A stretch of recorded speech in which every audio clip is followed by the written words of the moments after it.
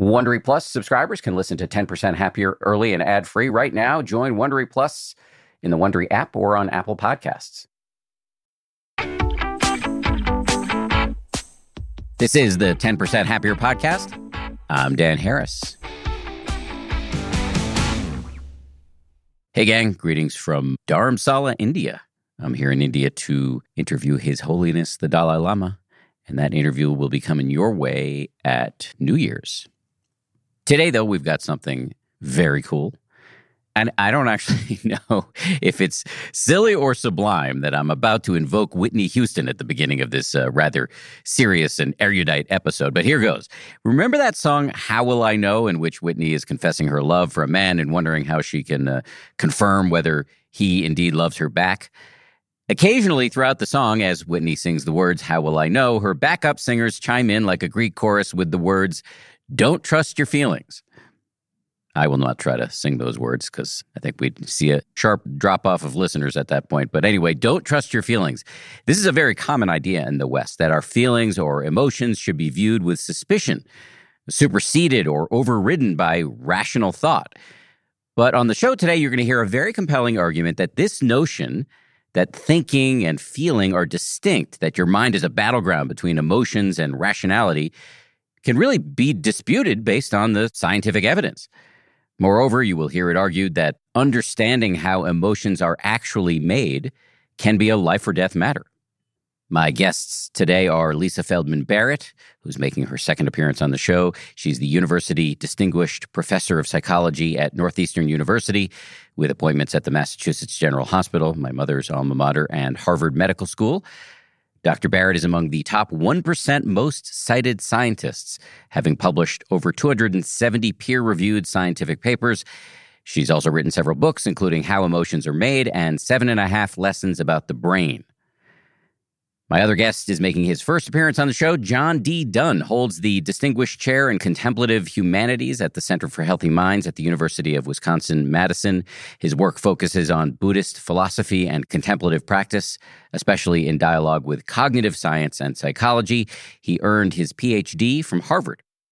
This is part 2 in a series we're calling The Art and Science of Keeping Your Shit Together. In each installment, we bring together an eminent scientist with a contemplative adept or scholar, and the goal is to give you the best of both worlds when it comes to handling these mysterious forces, aka emotions, that govern so much of our lives. In this conversation, we talked about Lisa's scientific definition of emotions, John's Buddhist contention that emotions as a category don't really exist, the difference between suffering and discomfort, what we can do to master our emotions, including understanding our body budget. That's Lisa's term, and it's super interesting, as she will explain. Becoming more emotionally intelligent and mastering our feelings in the moment. We also talk about whether or not pain is an emotion and how it works, how and why to be present in the here and now, and the upside of unpleasant feelings. Okay, we'll get started with Lisa Feldman Barrett and John Dunne right after this. This show is brought to you by BetterHelp. I got to tell you, I feel so much better when I talk about my anxiety instead of keeping it bottled up. There's an expression that I first heard from the great researcher and also Zen practitioner Robert Waldinger, never worry alone. Our temptation many times is to keep it bottled up, but the data really show that the people who do the best in life, who live the longest and are the happiest, have strong relationships with people with whom they can talk about whatever's going on in their lives. And for me, therapy is part of that. If you're thinking of starting therapy, you might give BetterHelp a try. It's entirely online, designed to be convenient, flexible, and suited to your schedule. Get it off your chest with BetterHelp. Visit BetterHelp.com/happier today to get 10% off your first month. That's BetterHelp, HELP.com/happier.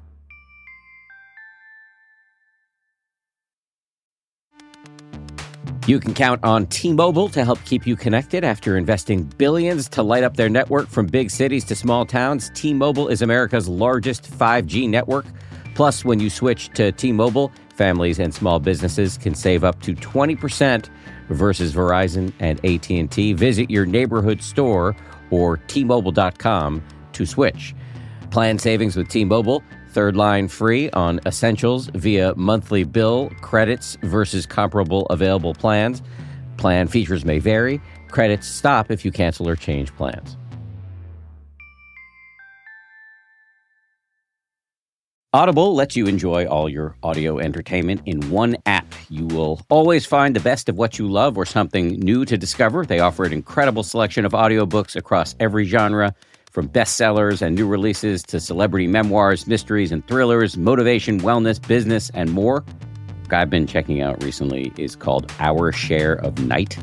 It's technically, I guess, a horror, but it's definitely literature. I mean, it's incredibly well written, absolutely fascinating, and it really does rhyme with some of the themes that we explore on this show. I highly recommend it, although I'm only through the first 15-20% of it, but I highly recommend it. As an Audible member, you can choose one title a month to keep from the entire catalog, including the latest bestsellers and new releases. New members can try Audible free for 30 days. Visit audible.com/10% or text 10% to 500-500. That's audible.com/10% or text 10% to 500-500 to try Audible free for 30 days. Audible.com/10%.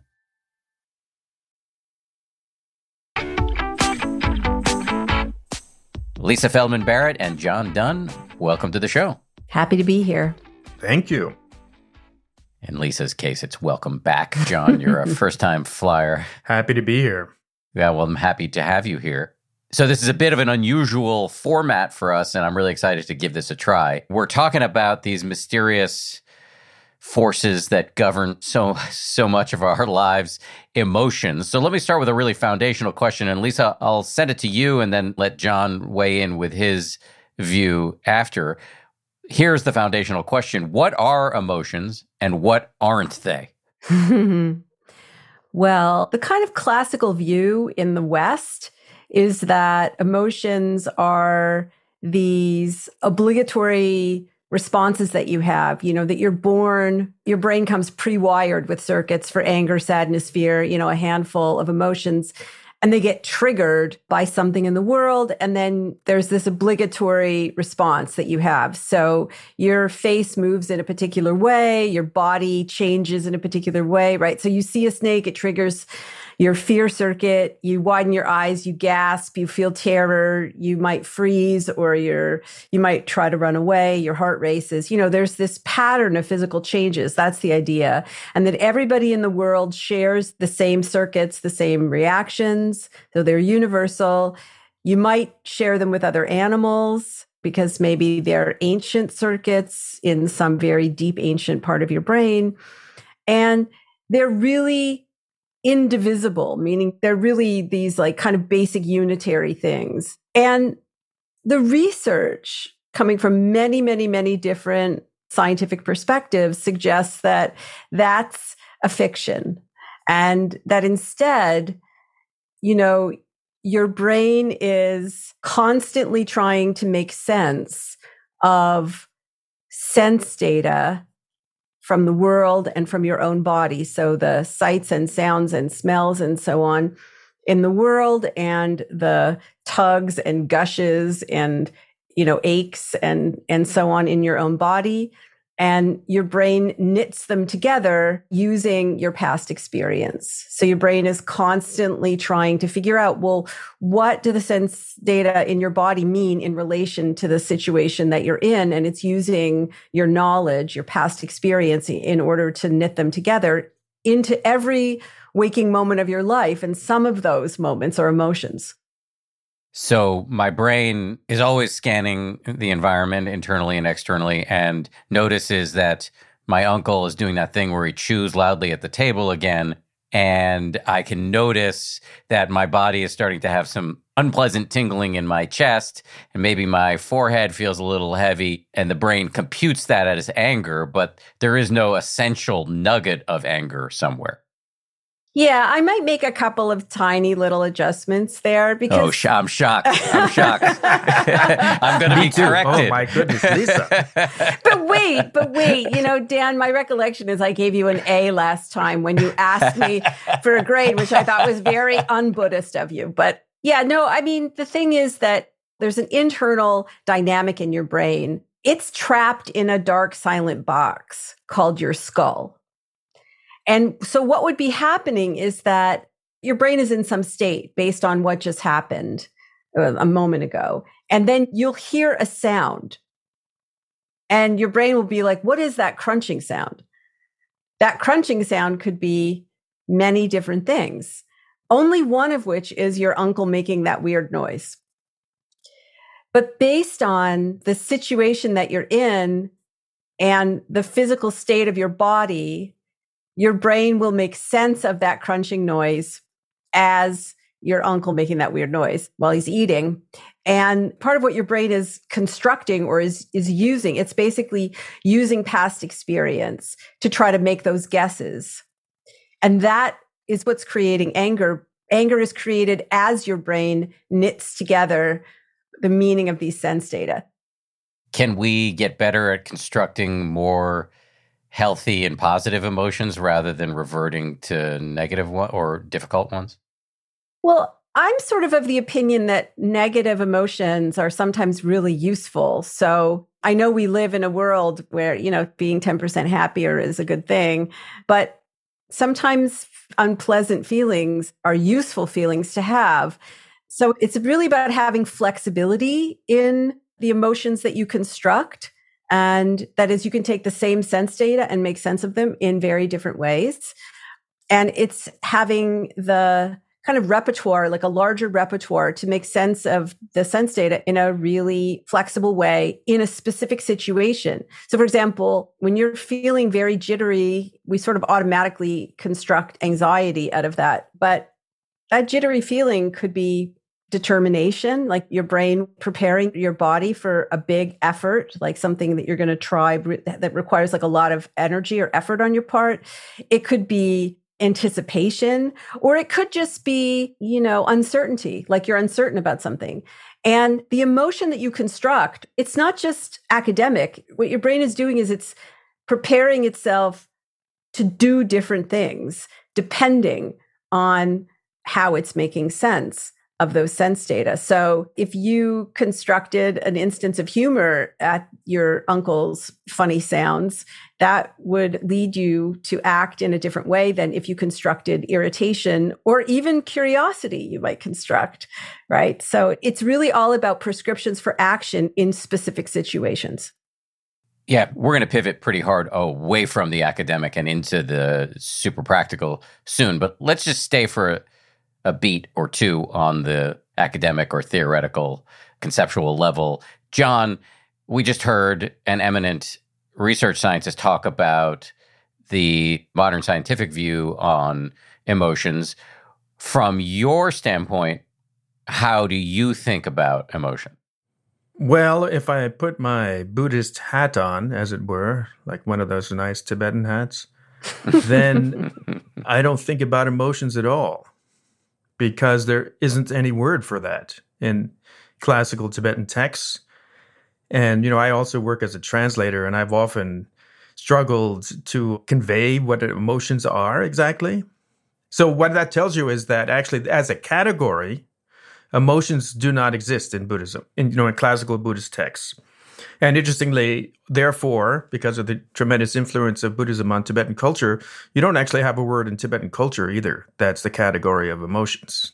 But if we set that issue aside for a moment and think about the kinds of things that we call emotions, like anger and so on, one way of thinking about this that applies across the board in different theoretical accounts in Buddhism is that emotions are, in a sense, not about what we are experiencing, but how we are experiencing. So, for example, while you're hearing, Uncle George chewing, you're aware of that sound. You're consciously aware of that sound. You're attending to that sound. Your attention is on the sound. And that sound is being presented to you in a kind of frame.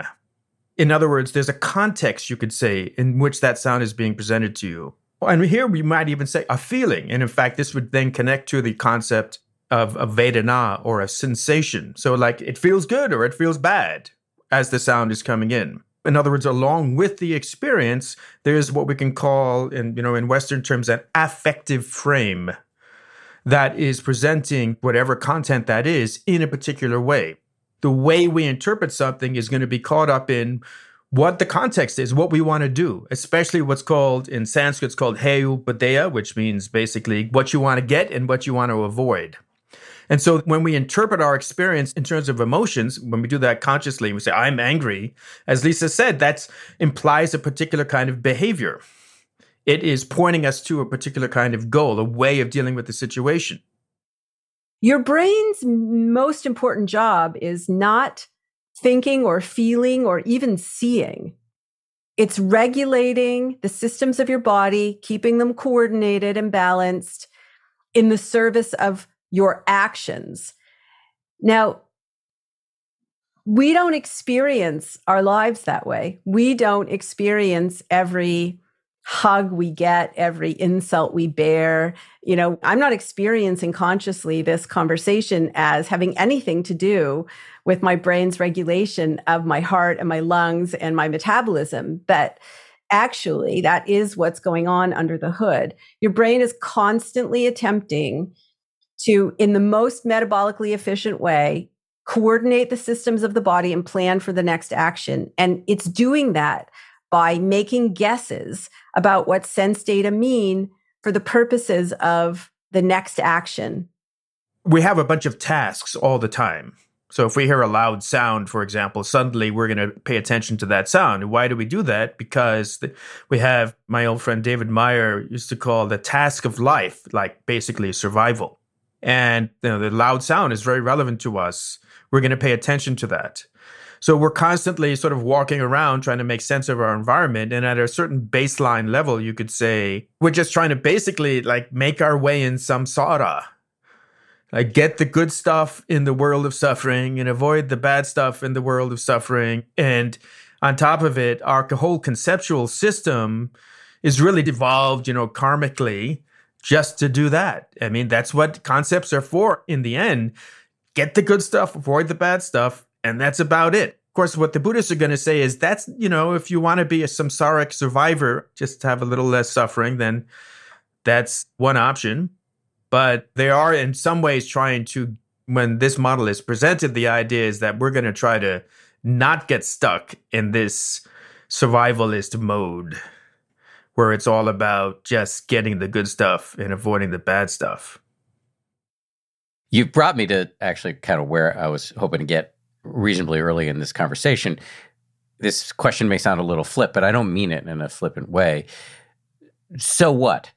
I provoked you to talk about what emotions are and what they aren't, and that's a bit of an academic discussion, but what does any of it have to do with how we do our lives?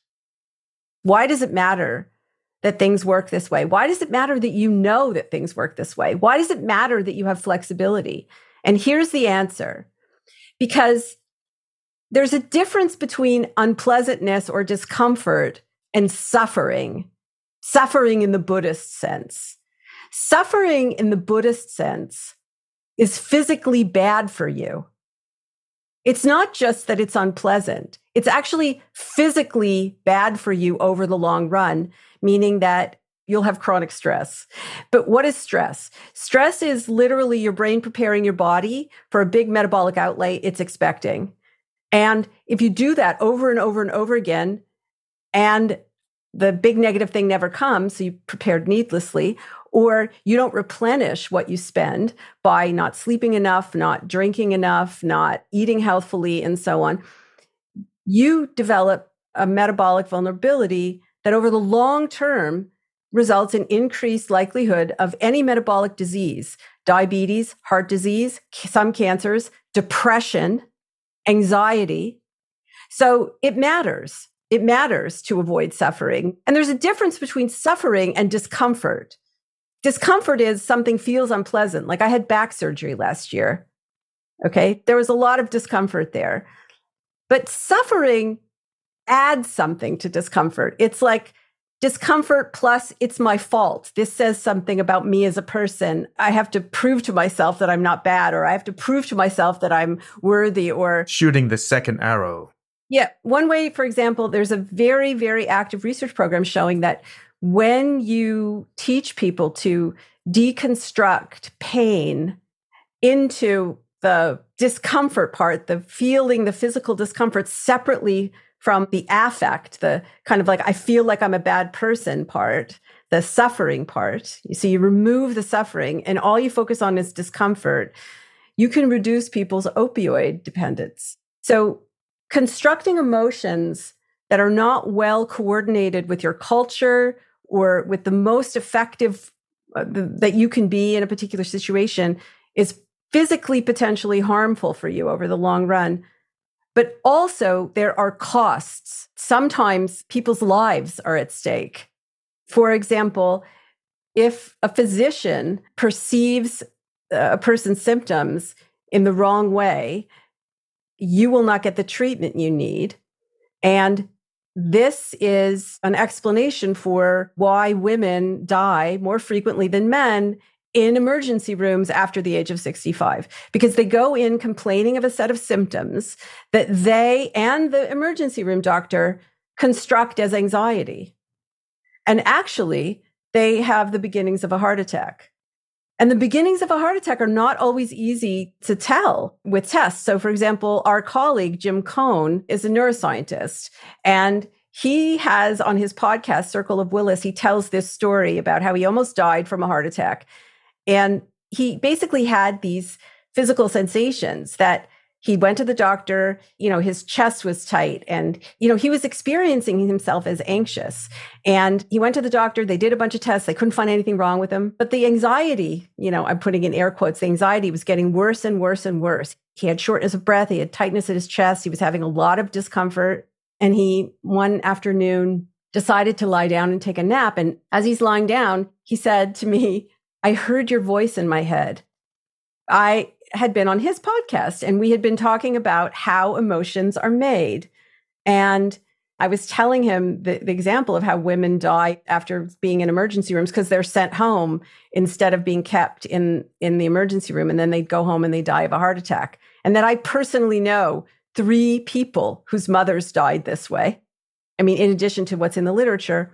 And so he got up and he dragged himself to the emergency room and he said, I know they're not going to find anything. I know that this is just anxiety, but I'm just going to check it out because of what you said. So he goes to the emergency room. They check him out. They can't find anything wrong with him. And at that point, if he were a woman, they would have sent him home. But he's a man. And he said, but the pain is getting worse. The anxiety is getting worse. Something's wrong. And they said, okay, just wait here. We'll go get the cardiologist. In walks the cardiologist. And in that moment, Jim has a heart attack that colloquially is called a widowmaker. He had a massive heart attack right in the room. They had to actually do a procedure on him quickly without anesthesia to save his life, which they did. But he would have died. I can give you other examples. There are examples of people losing their freedom or their lives in the courtroom. There are examples of people being denied opportunities in life because the assumption is, in the classical view of emotion, that an emotion is out there, it's in your body, it's in your brain, and it's an objective thing. And we detect it. So I can look at your face, Dan, or listen to your voice, John, and I can detect emotion in you. Like I'm reading emotion in your movements and in the sound of your voice and so on. And that gives us a false sense of confidence about our own perceptions rather than the idea that perceptions are constructed. They're just guesses about what voices and the movement of faces mean. No, it gives us this really very, very strong set of confident feelings that we're right, as John was saying before. And that can determine the outcomes of people's lives in ways that are really unfortunate, where people can lose their freedom, they can literally lose their lives because people use the wrong ideas about how emotions work, how emotions are made, and how they function. After the break, Lisa and John discuss some key strategies for doing emotions better, including understanding our body budget, which Lisa will explain, and becoming more emotionally intelligent. We'll also have a fascinating discussion about physical pain after this. The weather's getting warmer, time to ditch my jackets and sweaters for shorts and tees. I used to waste my money on clothing that would only last one season. That was until I found Quince. Now I've got high-quality pieces that never go out of style that I will be wearing year after year. Quince has all the seasonal must-haves like 100% European linen shirts from $30, performance polos, and versatile flow-knit activewear. The best part, all Quince items are priced 50 to 80% less than similar brands. By partnering directly with top factories, Quince cuts out the cost of the middleman and passes the savings on to us. And Quince only works with factories that use safe, ethical, and responsible manufacturing practices, along with premium fabrics and finishes. I just made a big order at quince.com. I got 2 pairs of sweatpants that I've just had for like a week, and I already love them. I'm wearing them all the time. Sweatpants are a huge deal to me because I work from home and I want to look reasonably good, in front of my wife and stuff, but I want to be comfortable. And the Quince sweatpants do the trick. For me, the bottom line is they've got good-looking stuff at low prices. Not a bad recipe. You should go ahead and upgrade your wardrobe. Go to quince.com/happier for free shipping on your order and 365-day returns. That's QUINCE.com/happier to get free shipping and 365-day returns. Quince.com/happier.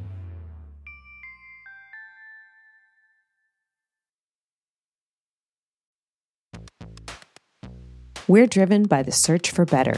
But when it comes to hiring, the best way to search for a candidate isn't to search at all. Don't search, match with Indeed.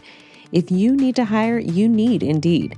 Indeed is your matching and hiring platform with over 350 million global monthly visitors, according to Indeed data, and a matching engine that helps you find quality candidates fast. Ditch the busy work. Use Indeed for scheduling, screening, and messaging so you can connect with candidates faster. And listeners of this show will get a $75 sponsored job credit to get your jobs more visibility at Indeed.com/happier. Just go to Indeed.com/happier right now and support our show by saying you heard about Indeed on this podcast.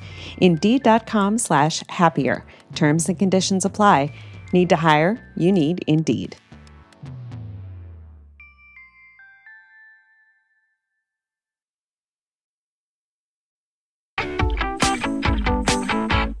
I think it would make sense to dive more deeply into how we can work with our emotions, having set the table as we've done. And as a framework, I'd like to use Lisa's advice from a chapter you wrote, Lisa, called Mastering Your Emotions. And the first pillar of the first of 4 pillars from that chapter has to do with a body budget.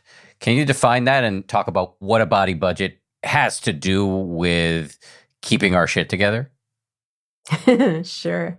So earlier I said that, a brain's most important job is not thinking and feeling. It's basically coordinating and managing the systems of your body. And from an evolutionary standpoint and from a sort of a metabolic standpoint, that is correct. The technical term for managing your body is allostasis. And it means to predict or to anticipate the needs of the body and attempt to meet those needs before they arise. And so you have to keep the whole drama inside your body going very, very efficiently, because you've got millions, trillions of cells and they all need oxygen and glucose and various things to keep you alive and well. And your brain is the coordinator of all of those systems. So it's a metaphor for allostasis, for your brain's predictive regulation of your body, is body budgeting. And so instead of budgeting money, it's budgeting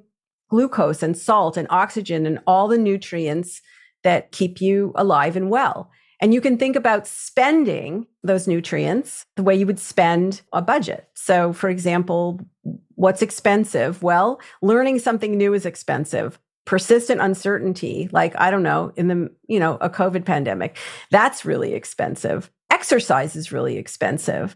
So, you can think about spending your resources, and you can also think about making deposits into your body budget, replenishing those resources. So drinking water, sleeping, eating healthfully. You can think about getting a savings, right? So that's where other people partly come into play. It turns out that we're not just managing our own body budgets. My brain doesn't just manage my body budget. My brain is also making contributions to other people's body budgets. I can make withdrawals. I can be like a tax, right? I could also be like a sale. Like I could make things easier for someone, make it cost less for their brain to do what they need to do. And in that way, help, make a deposit, as it were. It's the metaphor for the metabolic underpinning of all the things we talk about psychologically, learning new things, stress. So stress is a big withdrawal from your body budget. Chronic stress is continuous withdrawals with no deposits to make up the deficit. And over time, you have this increasing deficit until you're bankrupt. And that's depression, is a bankrupt body budget. John, any thoughts on this from a contemplative standpoint? Well, body budgets aren't really a big thing in Buddhism, actually. What I would say is that they're, first of all, part of what is important here, actually, from a Buddhist standpoint, and this kind of goes back to what Lisa was saying about our friend Jim's heart attack, is that to the degree that conscious experience does play a role in that body budgeting, because we are going to make choices, right? Like what we're going to eat, are we going to do this exercise or not? Or we're also going to notice things like, am I sitting here ruminating about the pandemic and my uncertainty, whatever it may be? And so part of what's really key there is a kind of awareness that is granular. In other words, the minute we categorize things, we kind of think, oh, no, now I know what that is. And I don't really have to pay attention to it anymore. If it's an adequate category for my purposes, I think, then, I'm done. It's like, oh, that's hunger or that's anxiety. And, oh, that's anxiety again. Okay, that's how this works. I know the game of anxiety and I can just play that out now because I know how it works. And that's because once we categorize, in a sense, we sort of stop paying attention to what's actually going on. We get caught up in the category itself and what that category tells us to do or how we should behave or how we are behaving. And the invitation from the Buddhist standpoint is to, hey, even noticing as this categorization is happening, saying, well, is that all there is to it? Let's go to the next level, so to speak, of our experience and see if there's something more than what that category is telling us. We apply a category and we just think we're in that story instead of actually drilling down into experience itself and asking, okay, well, I can call it irritation, but what is that? Is this the same as every other moment of irritation that I've ever had? And the claim would be, of course, as you start to do that, you begin to realize, no, this is not. This is a unique event in this moment. Whatever's happening to me right now has never happened before and will never happen again. Now, the point is, I can't actually do anything, at least as an ordinary person, unless I do categorize. So it's not like we're just going to stop thinking. But the minute we start to do that, we then open up a whole new set of possibilities about how we interpret what's happening. Because we're not just, in a sense, running on automatic pilot. We're actually getting more granular, getting down into the finer features of our experience. And the thing that's key here, I think, is then what emotions do is they add stuff. They exaggerate the qualities. So that sound of chewing, there's never been anything more annoying than that sound that you're hearing right now. You could not ever be anything more annoying. And therefore, it must be destroyed, or whatever, And so, because part of that is exaggeration, what it does is it really motivates behavior and it justifies behavior. So the invitation is not just to pay more attention to experience, but also to notice how we are, in a sense, kind of drawn into the exaggerations that our emotions invite, that they create for us. And I think pain is probably the best, or maybe the most accessible example of this. Pain is considered by the scientific bodies that govern scientific investigation of pain as an emotion. It's considered an emotion. So when you experience pain, to you, the way it feels is like there's some tissue damage or something wrong with your body, and you're perceiving this objective thing, this objective signal in your body, which is pain. Or when you see like an apple, right? You're objectively observing this objective object in the world, which is separate from you, an apple. But painters know that if you want to paint an object, render a 3-dimensional object on a 2-dimensional canvas, you don't try to paint the object, you deconstruct the object into pieces of light, into little pieces of light, and you paint the little pieces of light on the canvas. And when you do that, you paint the little piece of light, you get what looks like a reasonable looking 3-dimensional apple on a 2-dimensional canvas. But you can do the same thing with your experience of pain. And the research shows that this is true, but I'm also telling you from my own personal experience, just having had open back surgery a year ago, that it is possible to, instead of distracting yourself from the discomfort of the pain, you focus right in on the discomfort and you try to pick it apart. You try to focus in on it and you try to sort of pull it apart into different sensations. And if you do that, you can actually surprisingly reduce the intensity, because what you're doing is you're trying to separate the signals of discomfort, which are called nociceptive signals, from the panic feeling or the real suffering that you are constructing with those signals. Basically, your brain, as it makes meaning of the nociceptive input that's causing the discomfort, it's also creating features that aren't really in those signals. Like, it's like, how much longer is this going to go on for? Why is this happening to me? I'm not sure that I can take this anymore. So instead, you sort of try to sweep those things away and be curious about the sensations. And I know that sounds crazy, but it's just as crazy as seeing an apple and trying to unsee it, to see pieces of light and then paint pieces of light on a canvas. It's really very, very similar. It's just really hard to do. And it requires a lot of training to try to unsee or to try to unexperience an emotion and pick it into pieces so that it's more manageable for you to deal with.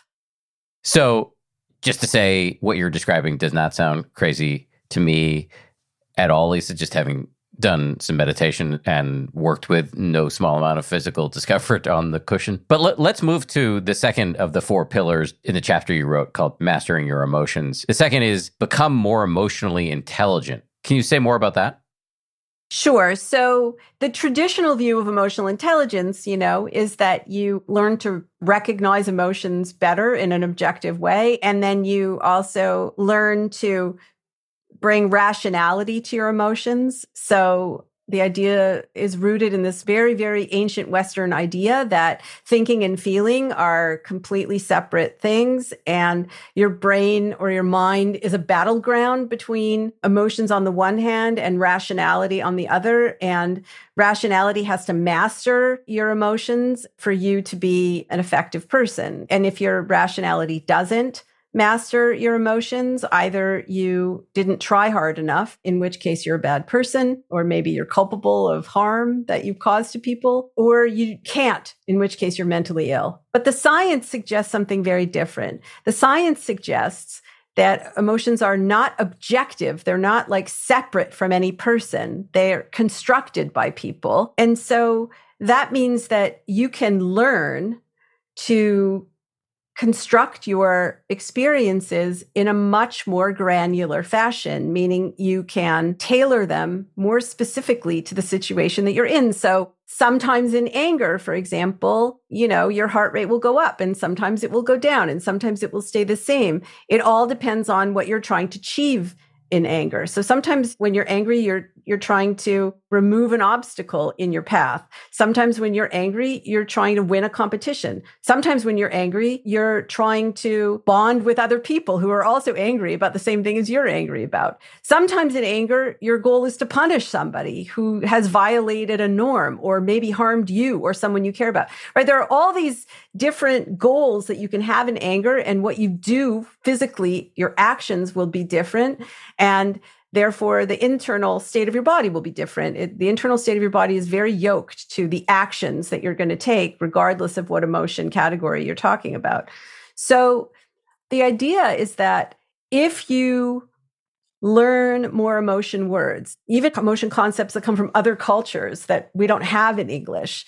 If you expose yourself to people who are different from you, and you can learn something about the concepts that govern their experience, the more you practice, the more flexibility you'll have. And that's emotionally intelligent because it lets you tailor your experience and your actions more to specific situations. And similarly, you learn that a facial movement or a vocal change doesn't speak for itself when it comes to emotion, right? That people, it turns out, in urban settings, scowl about 30% of the time when they're angry. That means that 70% of the time, they're not scowling when they're angry. They're doing something else with their face that's meaningful. And people also scowl when they're not angry. They scowl when someone tells them a bad joke. They scowl when they have gas. They scowl when they're concentrating really hard. Like my husband, when he's concentrating really hard, makes a full facial scowl, which is not the prototype of an anger expression. It's the stereotype, the Western stereotype. It's a stereotype because most people don't scowl. When is the last time you saw someone win an Academy Award for scowling in anger? It just doesn't happen. That's not how, right? It's unsubtle and not realistic. So being emotionally intelligent also means that you understand that your brain is making a guess about what somebody else is feeling based on their body posture, based on their facial movements, based on the sound of their voice.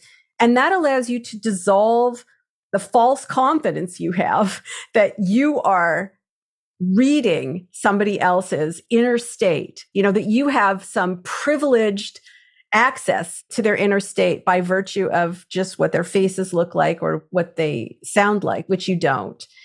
And so that's a way to improve your emotional life. It's to be curious, to try to broaden your vocabulary of emotion concepts so that you can learn to be more flexible in how you construct your experiences. And again, I will say, this all sounds very deliberate, and it is deliberate at first, just like driving a car is deliberate or learning any skill is deliberate. I think of it as like an investment, really, in a healthier you in the future, right? Like exercise. You could do this on the cushion, actually, for sure. I wanted to add there's another kind of maybe emotional intelligence or maybe even emotional wisdom, which is another feature of this that you're kind of pointing to, Lisa, but that is really important in the style of Buddhist practice that I'm most familiar with. And that is also seeing what emotions really are, like what is their true nature. And, as a practice, there's a well-known practice in this context that Mathieu Ricard actually, I think, has written about. Certainly it's translated in his book on Shabkar. And what one does is deliberately sit on the cushion and then bring up, in formal meditation, and you bring up some really intensely emotional memory.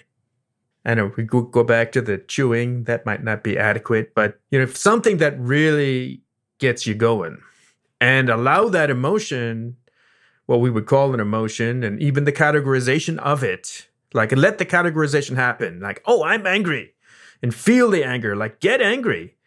And then look at the anger itself and say, what is it? What is this truly? What this starts to give us some insight into is actually what is the nature of experience itself? Because those very intense states of experience actually, they're intense. And so I think you could say an aspect of emotional intelligence is actually the capacity to sort of see through what the emotion seems to be, what it feels like, and to see it as just an expression of consciousness itself. Coming up, strategies for mastering your feelings in the moment, the importance of being present, and the many, many options we have for making sense of unpleasant feelings. Keep it here. I love cats. I make no secret of that. We've got 4 cats. But here's the thing about felines. They poop a lot. You need kitty litter, and you need that kitty litter to do the job. Which is why I'm proud to recommend Tidy Care Alert, which has long-lasting ammonia control. So your house or your apartment or your yurt or wherever you live does not smell like you have 4 cats or however many cats you happen to have. No judgment here. It's low dust and lightweight, which means no lugging heavy bags of cat litter up the stairs. And it's from the brand most often recommended and personally used by veterinarians. Tidy Care Alert uses color-changing crystals to detect potential concerns and help put your mind at ease. Let Tidy Care Alert help keep an eye on your cat's health.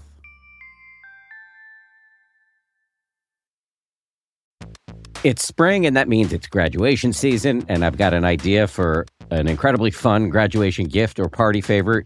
Did you know that you can get personalized M&Ms?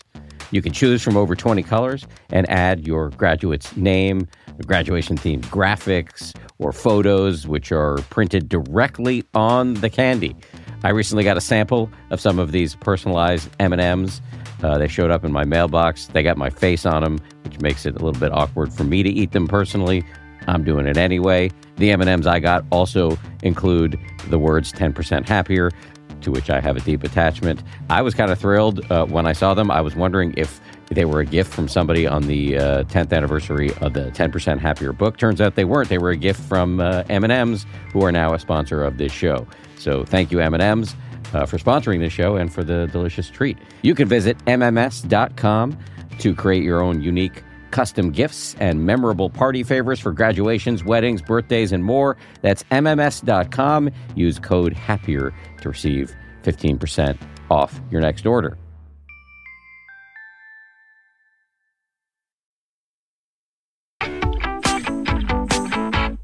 So, just in our remaining time here, the goal was to run through the 4 aspects of mastering your emotion that Lisa writes about. We covered the first, body budget, the second, becoming more emotionally intelligent. I think within that, Lisa also talked about applying emotional intelligence to people around you, which is another of the pillars.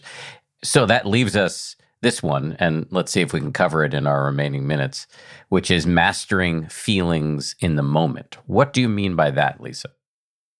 Well, your brain is always regulating your body. Your body's always sending sense data back to your brain. And you don't experience every sensory change that's occurring in your body due to body budgeting. You don't experience every tug in your chest, every squish of cortisol, you don't experience those things directly. Your brain makes them available to you as a summary. Feeling pleasant, feeling unpleasant, feeling worked up, feeling calm. This is what scientists call affect. We've used that word, or you might think of it as mood.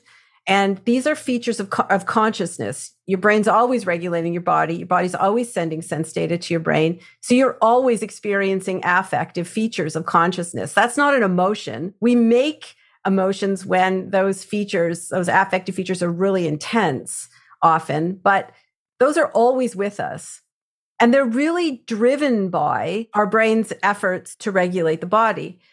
And so if you change what you're paying attention to, if your brain alters what it's attending to, that will change its regulatory efforts, which will provide you with an opportunity to feel something different affectively. So one way to manage feelings in the moment, if you're feeling really unpleasant because you're running a body budgeting deficit, is to actually move your body. That provides different sense data to your brain, and that will change your affective feelings. So go for a walk. If you physically change your context, that will change your affective feelings and how your brain makes sense of them.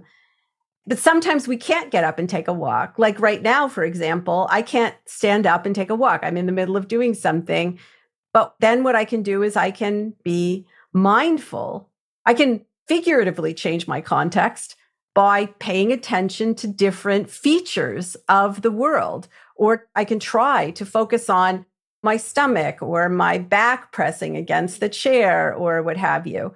So when you're mindful of features that are there available to you, but you're not attending to them. But if you do attend to them, that's like changing your context, really. It's like changing your context in a metaphorical way. And that will also change your experience in the moment. It changes the prior experiences that your brain reassembles, that is, remembers, not consciously remembers, but that is affecting the body budgeting efforts, which you experience as these simple affective feelings.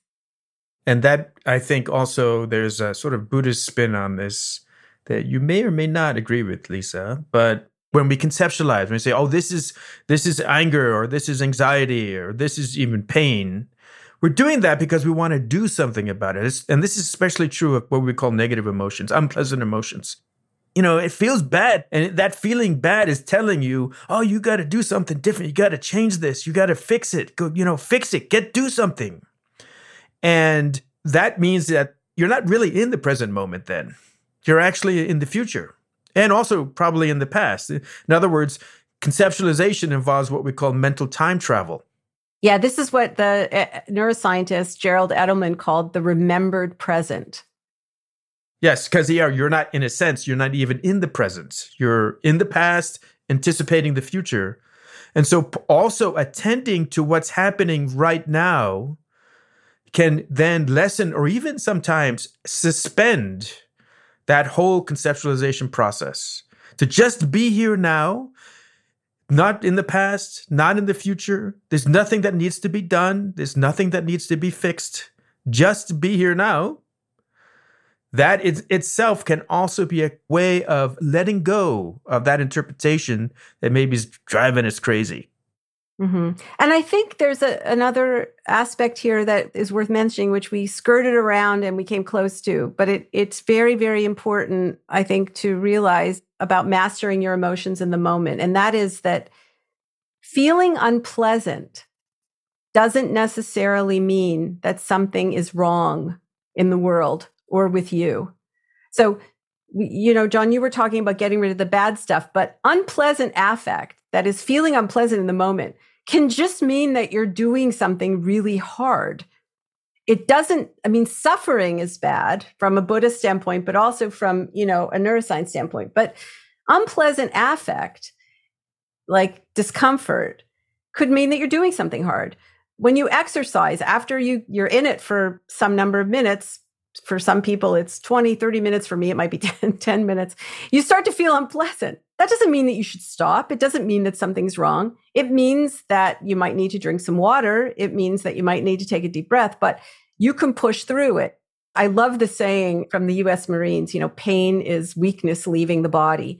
It can be a cue that you're doing something really hard and that you have to replenish after the fact. Learning something new can be unpleasant, but that doesn't mean that you shouldn't do it. Being curious, right? Foraging for new information to plant the seeds of a better, healthier you in the future, a 10% happier person in the future, that can also feel unpleasant in the moment. So what you're doing in the moment is you're attempting to understand what those feelings signify. And that's another way of managing your emotions in the moment, in a sense, because what you're doing there is you're not allowing yourself to construct anger or anxiety or, any of these other sort of narratives or stories about the unpleasant discomfort that you're feeling that will lead to longer term suffering. John and Lisa, thank you very much for coming on. We covered a lot of territory, an enormous amount of useful information, and also just sort of theoretically interesting discussion about concepts that are really urgently related to our moment-to-moment lives. So thank you both. Oh, you're very welcome. Thank you. Thanks again to John and Lisa. Thanks as well to everybody who works so hard on this show. 10% Happier is produced by DJ Kashmir, Gabrielle Zuckerman, Justine Davey, and Lauren Smith. Our senior producer is Marissa Schneiderman. Kimmy Regler is our managing producer, and our executive producer is Jen Poyant. Scoring and mixing by Peter Bonaventure of Ultraviolet Audio. We'll see you all on Friday for a bonus.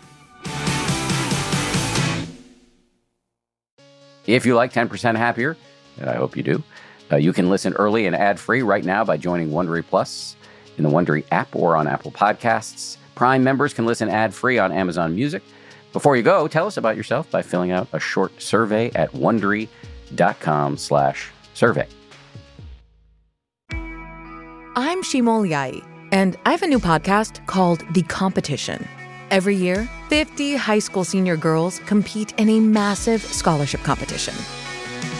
I wouldn't say I have an ego problem, but I'm extremely competitive. All of the competitors are used to being the best and the brightest. and they're all vying for a huge cash prize. This will probably be the most intense thing you've ever gone through in your life. I remember that feeling because I was one of them. I lost. But now I'm coming back as a judge and also a kind of teen girl anthropologist. Because if you want to understand what it's like to be a young woman in America today, the competition's not a bad place to start. Hopefully, no one will die on stage tonight. From Pineapple Street Studios and Wondery, this is The Competition. Follow The Competition on the Wondery app or wherever you get your podcasts. You can listen to The Competition early and ad-free right now by joining Wondery Plus. For more than 2 centuries, the White House has been the stage for some of the most dramatic scenes in American history. Inspired by the hit podcast American History Tellers, Wondery and William Morrow present the new book, The Hidden History of the White House. Each chapter will bring you inside the fierce power struggles, the world-altering decisions, and shocking scandals that have shaped our nation. You'll be there when the very foundations of the White House are laid in 1792, and you'll watch as the British burn it down in 1814. Then you'll hear the intimate conversations between FDR and Winston Churchill as they make plans to defeat Nazi forces in 1941. And you'll be in the Situation Room when President Barack Obama approves the raid to bring down the most infamous terrorist in American history. Pre-order The Hidden History of the White House now in hardcover or digital editions wherever you get your books.